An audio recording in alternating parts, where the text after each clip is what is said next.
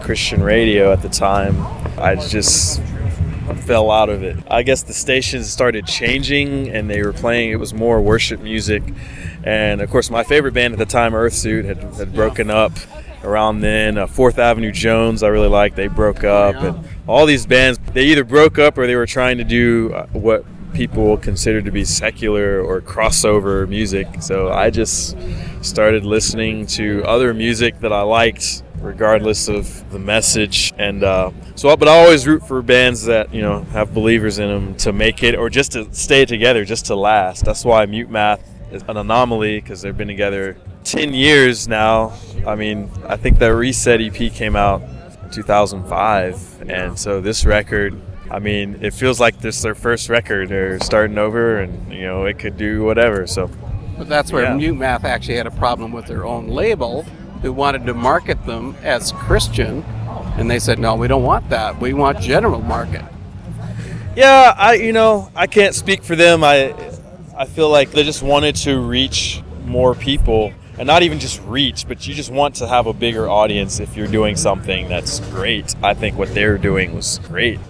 And maybe they just had some foresight, but a lot of Christian bands, if you're not like a worship band, or if you can't play on a Sunday morning in a church service, there's not really a place for you, I feel like, in like a Christian marketing world, unless you're like a youth group band.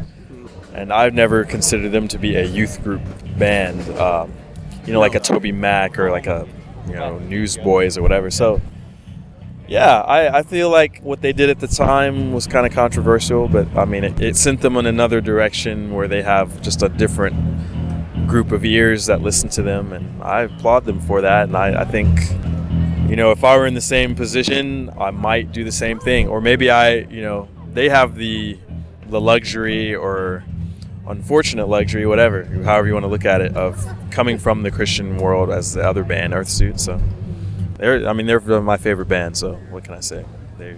And then you come to audio feed. So what are your expectations here?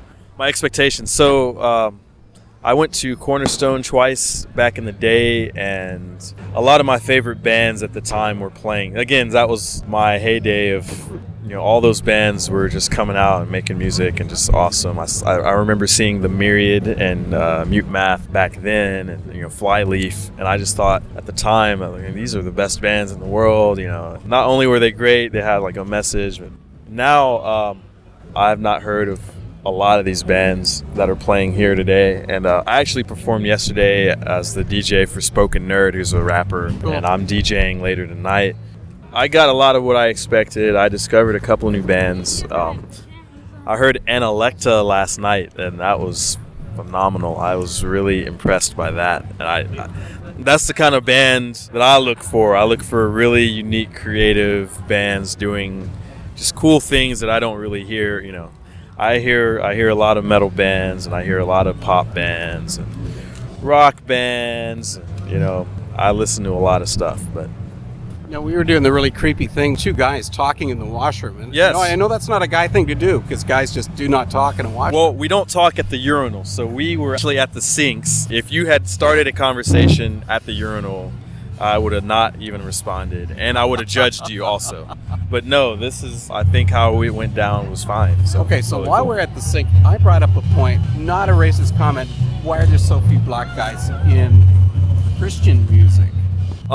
I want to commend you for asking the question, because questions aren't inherently racist. If you're genuinely trying to learn something, it's not racist to ask questions. But it's racist. I'm from Canada, it is so racist. We have a different perspective. Oh, of course. I've always wanted to see what it's like in Canada for people of my skin color.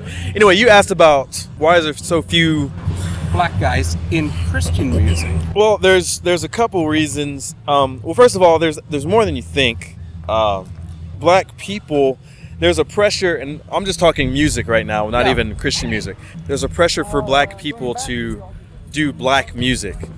There's a societal pressure that's put on by us, by other black people, to make sure you stay black and make sure you do things that help out your people.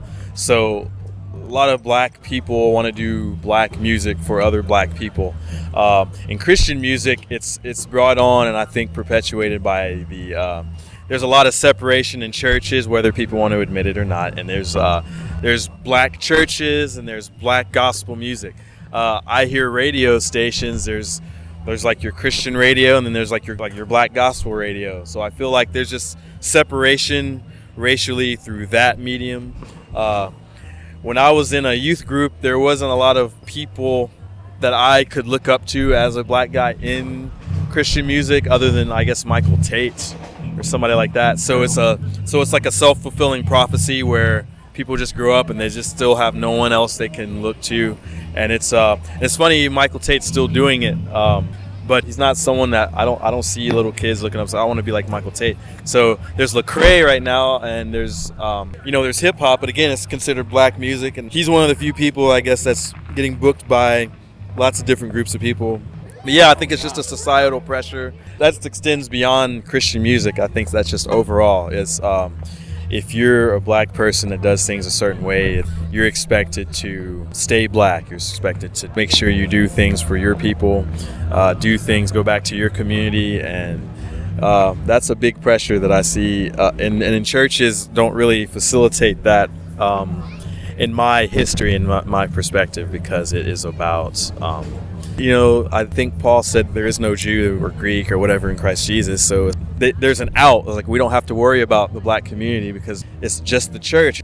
All it is God's family. We're all one family. So there's no urgency to go out and try to reach people of other races, because it's just like, well, what is race? It's just we need to worry about getting people saved. But really, once people are saved, then what? It's like, okay, well, by the way, there's this whole other group of people that we're not even interacting with because they're going to do their thing. So it's the same problems that I see happening in America all the time. I'm sorry if I just dumped a lot of stuff on you, man. Here's a final one. Are you personally disappointed with that? Disappointment comes from expectations. I've grown up with it and kind of embraced it.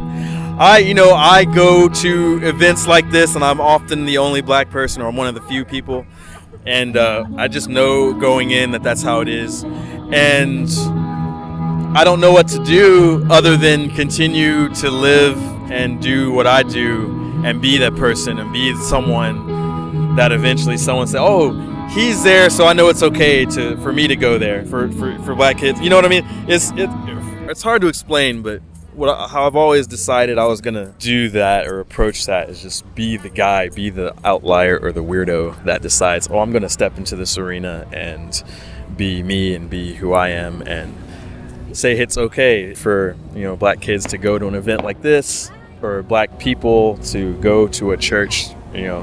That's how racial confusion and misunderstanding begins, because we're not spending enough time with each other and being around each other. And I went to college. Again, I was one of the only black kids at this Christian college, and a kid came up to me in the dorm. He's like, man, I'm ashamed to say this, but you're the first black person I've ever talked to. And this is a college kid.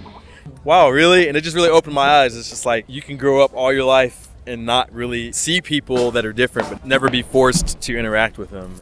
Maybe I'm doing it the wrong way. Maybe I should be bringing hordes of people in or whatever, but just my very presence is going to, I think, make people think. Our conversation here is, just because I'm here at this festival. So ultimately, it's a problem bigger than me, and so I don't know what I could do other than just, doing this. Just doing this, yeah.